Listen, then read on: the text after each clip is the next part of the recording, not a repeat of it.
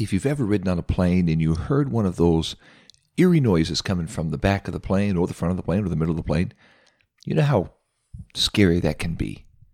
Well, on September 2nd, 1987, a commuter flight left Portland, Maine for Boston, Massachusetts. The pilot, Henry Dempsey, and his trusty co-pilot, Paul, they thought they heard a strange sound coming from the back of the plane just after takeoff. And they knew whatever's making that noise didn't sound familiar. So what was it? There it was again. What is that? So Dempsey left the cockpit and decided to investigate.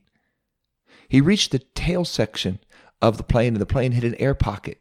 Dempsey was thrown against the rear door, and as soon as he quickly discovered what made the noise. The rear door had not been properly latched prior to takeoff, and suddenly it flew open. Instantly, the pilot, Henry Dempsey, was sucked out of the jet. The co-pilot saw the red light that indicated an open door, so he radioed the nearest airport, requesting permission for an emergency landing.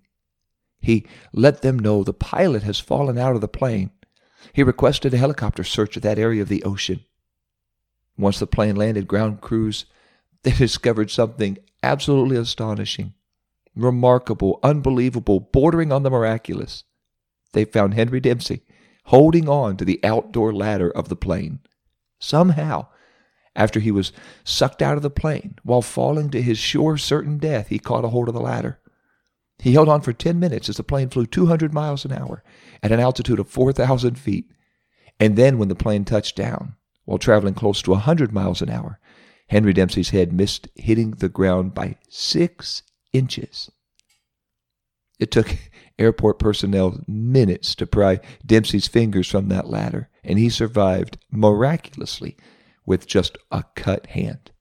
He held on to everything he had, probably with more conviction than he even knew he had.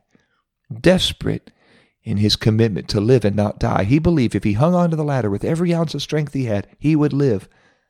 That was a conviction that said, if I hold on, I live. If I let go, I die.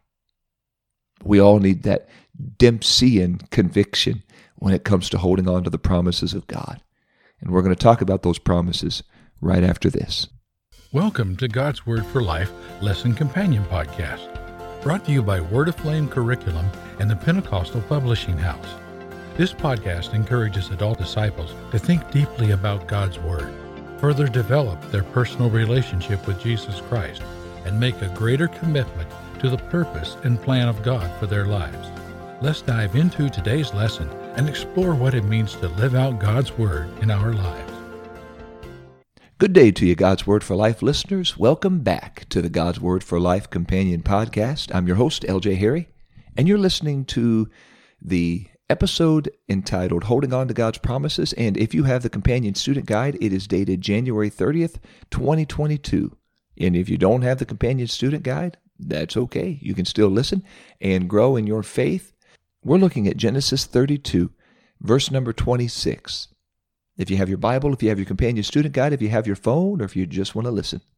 And he said, referring to the angel of the Lord, "Let me go, for the day breaketh." And he said, referring to Jacob, "I will not let thee go, except thou bless me." Genesis chapter 32, verse 26. It's a story of Jacob. In this story, Jacob didn't have anything left to hold on to. He didn't even have a ladder outside of an airplane. He no longer had a home or family to be his focus. Jacob was alone, profoundly alone. He had even sent his friends and his companions. He sent his wives away from him. He walked away from a secure future at least twice in his life. This was getting old for Jacob, and now as he stood on the bank of the river Jabbok, after he had sent away his family and what little he had left, Jacob just wanted to pray. Obviously, prayer is the right thing when we feel like we have nothing left to hold on to. Jacob intended to have a simple late-night prayer meeting with God, just to clarify, to reaffirm some of the promises God had given him, and suddenly he was sucked out into the open air of a spiritual fight for his life. He was fighting with a man. He might have thought it was Esau at first. Maybe he thought it was a total stranger who came to rob and kill him. Why not? Hey, let's beat Jacob while he's down. But it was a fight he had never been in before. All night long, round after round, rolling and tussling in the dirt, wrestling, sweaty, dirty, tired, Jacob struggled through the long hours into the early morning from the time the moon was up until the time the sun was up. And at some point, Jacob realized, this isn't just a man. This isn't just a human struggle. This isn't just a tussle with a burglar. This is a wrestling match with God. Have you ever wrestled with God over anything? Maybe you wrestled with him over wanting your will over his will. What was that wrestling match like? Well, somewhere toward the end of that struggle, the angel commanded Jacob, you got to let me go. Day's breaking, sun's coming up. You got to let me go. They'd wrestled all the way through the long night hours. The sun was beginning to peak, and it had been a grueling night for both of them. We're not given any specific reason for the angel commanding Jacob to let him go, except the day was breaking. The angel gave Jacob a chance to give up and let go. After all these rounds of wrestling, Jacob, you can just give up and let go, and we'll call it good. And then Jacob's mind, he thought, wait a minute. If I let go, I die. But if I hold on, I live. Jacob held on. The bruises, the open wounds from this fight were screaming, bro, just let go, give up, let go, let the guy go. But Jacob held on. Because somewhere deep in his heart, he knew he had to hold on to God and not let go. Something was telling him if he let go now, he would never receive from God what he needed. And Jacob said, I will not let you go unless you bless me. Jacob already received a touch from God, but that would never be enough for him. He knew without this blessing, he would not be whole. That's some pretty deep, earnest prayer. Have you ever prayed so earnestly that in your heart you felt like if you let go, you would not get what God had for you, but if you held on, you would? Basically, the same conviction as Henry Dempsey. If I let go, I die, but if I hold on, I live. Now, we'll often preach about Jacob holding on to God, but quite honestly, God was holding on to Jacob. Let's think about it. He's God. This guy's Jacob. God could have ended the wrestling match any time he wanted, and he didn't even need a metal folding chair. He just wanted to hold on to see how long Jacob was willing to hold on. At times when we're struggling with God and feel like we're doing everything we can and all we're doing is just holding on, let's consider maybe God is holding on to us, waiting, wanting to see if we can hold on to the promises God has given us, even through this struggle. Think back to some of those deep, earnest prayer meetings. What in your life are you wanting desperately to see God change? After this all-night fight, Genesis 32 verse 31 reads, the sun rose above him and he was limping because of his hip. That mark on Jacob defined him. It was evidence he had been thrown out of the plane, but he held on. It was his right of victory to be able to say, I got what God had. I got what I needed from God. It took struggling, but I got blessing. It took some fight, but I got what I needed. At one point in the night when I thought I would have let go, I held on. I'm bloodied, I'm bruised, I'm exhausted, I'm tired, but I'm blessed. Jacob, after he refused to let go, the angel asked him the question, what is your name? That's an interesting question because God knew his name. God did not forget who was wrestling with him. There had to be a reason God was asking. And Jacob gave an honest answer. This was a sore spot with Jacob. All his life he was referred to as Jacob, which literally means the heel grabber, the cheater, the supplanter, the deceiver, the liar, the no good, the ne'er-do-well, the scallywag, the rapscallion, the cutthroat. When the angel of the Lord asked Jacob his name, it was a chance for Jacob to come clean and say, let me tell you who I am. Not proud of it, but it is who I am. I'm a cheater. I'm a liar. I'm a heel grabber. I'm a deceiver. Before God could bless him, Jacob needed to come clean, brutally honest with God. But in that moment of honesty, when Jacob did not hide who he was from God, Jacob opened the door for God to bless him. The angel of the Lord immediately looked at Jacob and said, no longer, not anymore. Oh, glory to God. No longer will your name be Jacob, but Israel, for as a prince you have power with God and with man, and you have prevailed. God is remarkably, abundantly merciful. He sees our possibilities instead of just our past. God gave Jacob a new identity. He gave him a new name. When he walked through town, if somebody said, "Hey, Jacob," "Hey, cheater," Jacob wouldn't even turn his head. Not until they said, "Hey, Israel," "Hey, prince with God." And then Jacob would turn and say, "Yes, you called me?" God changed Jacob's, not only his name, but his identity. He changed his future, even though Jacob could do nothing about his past, but come clean with it. Jeremiah chapter 29 declares, "And you shall seek me and find me when you shall search for me with all your heart." God is looking for those who will look for him. Hold on. Even in the greatest fight of your life, God is looking for those who will hold on. Interestingly enough, and only God knew, the very next morning, after this wonderful blessing where God changed Jacob's name, Jacob looked up and saw 400 men being led by his older brother Esau. Can you imagine what must have been going through Jacob's mind? This is it. I just had the greatest prayer meeting of my life. I just had the greatest church service of my life. And here's my brother Jacob to do me in. I get one day where my name is Israel. And after this day, I'm a dead man. Esau is coming to take back the birthright, the blessing. Esau's coming to get vengeance and revenge on what I did to him and how I deceived him and deceived our dying dad. Jacob saw Esau coming in the distance, and fear gripped Israel's heart. His thoughts ran rampant. Is Esau going to kill him? Will this be the last sunrise Israel would ever see? Was the wrestling match, was the name change, was that all for nothing? When Israel saw Esau, he took the humble approach. Good for you. He bowed 7 times as he went toward Esau. In his heart, Israel was praying that Esau would be merciful to him and not judge him, not destroy him. It's 400-1. Israel doesn't stand a chance. Genesis 32 shares with us the prayer he prayed. He said, "I'm not worthy of the least of all the mercies and of all the truth which you have shown unto your servant.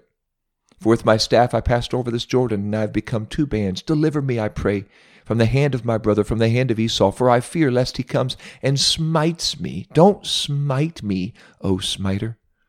And the mother with the children.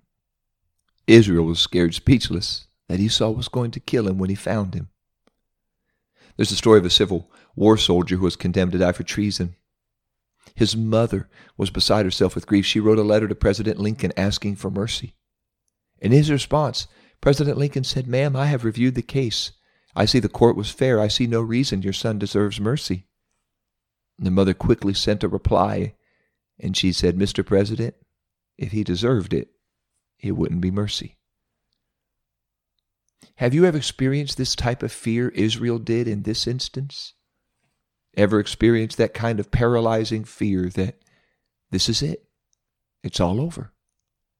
And if so, and you're still here to listen to this podcast, how did God intervene on your behalf? Well, to Israel's shock, Esau ran to him. Well, that wasn't a shock. He was probably running to him, swords blazing. But Esau ran to him and fell on his neck. Tears began to flow. They embraced each other as only brothers can. And then Israel made an incredible statement. He said, "I pray thee, if I have found grace in your sight, receive my present at your hand, for I have seen thy face as though I have seen the face of God, and thou wast pleased with me." Israel said, "Esau, it's like I saw the face of God when you ran toward me, tears flowing, arms open. It's like I saw the face of God because I saw his mercy through you." Something happened in Esau that caused him to look to Israel as merciful as Almighty God. Finally, a weight had lifted off of his shoulders and off of Esau's shoulders. There had been this feuding, this family feuding and fighting all their lives. Their dad loved Esau. Their mom loved Israel, Jacob. So there was this fighting all their lives, this conflict, and the time when Jacob pretty much tricked his brother out of his birthright, and then the time they tricked his dying dad, and who knows how many other times Jacob tied Esau's shoelaces together, and then Esau tripped, and everybody laughed with Jacob at Esau. Who knows all the times Jacob made fun of, got the upper hand on, deceived, tricked cheated Esau. And yet with all of that history, God was merciful, and God's mercy worked through Esau. And Jacob was now free to continue. Israel was free to continue on his journey in his life. Esau began moving towards Seir. Israel, began moving towards Sukkot. And there he spread out his tent. He found some land. He built an altar, and he named it El Elohe Israel, which means God, the God of Israel.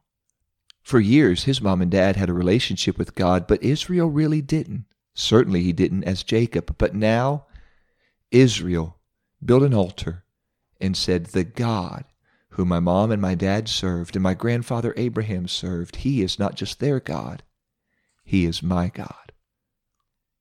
Let's hold on to him. Let's hold on to his promises. That name change for Jacob was just the beginning of the greatest seasons of blessing he had ever lived. Let's remain faithful to God through all the struggles. Even if we want to give up, let's not give up. Let's hold on, because if we hold on, we live. And if we give up, we die. So how do we do that? How do we hold tightly to the promises of God in a very real, practical, everyday way? Okay, let's wrap this up. An old Viking proverb says, never trust a man without scars. A man without scars has not felt the hardship or pains of life. Be proud of your scars and let them tell your story. If we edited this passage, this story, we would say it like this: never trust a man without a limp. That limp may be what proves he held on to the promises of God, even though his flesh was telling him to give up. That limp tells his story. When God touched Jacob's hip, he put his hip out of socket. And so everywhere Jacob went, he went with a limp. But it also meant not only that he walked differently, but Jacob was not free to run from God anymore. Jacob, he walked differently, and he walked. He didn't run anymore. That limp was the mark that told his story. It meant he had been through something. He did not let go. He did hold on. While you hold on, do not forget, God is holding on to us. He held on to Jacob. He holds on to us. So no matter what you're going through or struggling with, hold on. If you're battling a sickness, hold on to the promise that he is our healer. If you're battling to find peace of mind, hold on to the promise that he is our Prince of Peace. If you're fighting just to balance your budget, hold on to the promise that he is able to supply all of our need according to his riches and glory. The greatest blessings belong to those who simply hold on. Let's pray and ask the Lord to help us today to hold on. Whatever promise God has made, let's pray and ask God, help us, Jesus, to hold on to your promises. In the name of Jesus, thank you, Lord, for every promise you have ever made to us, every assurance you've ever given us, God, every word you've ever spoken to us. I thank you for it. I do ask you to help us to hold on. Whatever you're doing in our lives, whatever you want to do, Jesus, we hold on. We trust you. We will not let go. We will not give up. I pray today, Lord, help us to live a life that brings you glory, brings you honor. Help us especially to hold on to the promises and to see them fulfilled in our lives just as you made them to us. We love you and praise you today. Give us the faith and the courage to hold on in the name of Jesus. Amen. Hey, thank you so much, God's Word for Life listeners. I hope this has been a blessing to you. Be sure to click subscribe and share. If you know somebody who's going through something right now, battling something, please send this episode to them and let them hear that they can hold on and God can bless them if they will just hold on to their faith in the middle of this fight. Great resources are available for you at PentecostalPublishing.com. Head on over there. You'll find books, devotionals, of course, Bibles. You'll find more curriculum. You'll find more lessons. You'll find audio, video, everything you need to help grow in your discipleship and to make disciples, to help others grow in their relationship and discipleship. So head on over to PentecostalPublishing.com. Next week, we are going to take a look at a brand new series called Following Jesus. We're going to jump testaments again, going from the Old to the New, going from Genesis all the way to Luke. We're going to look at the lesson dated February 6th, 2022, titled Propelled into Purpose. 3 cheers for alliteration there. I'm looking forward to sharing that with you next week. And always look forward to learning and living out God's Word for life. Thank you for listening to God's Word for Life Lesson Companion Podcast, where together we explore what it means to live out God's Word in our lives. If you haven't yet, make sure to subscribe to this podcast. And if you are looking for other Bible study tools and resources to encourage you in your walk with God, visit us today at PentecostalPublishing.com.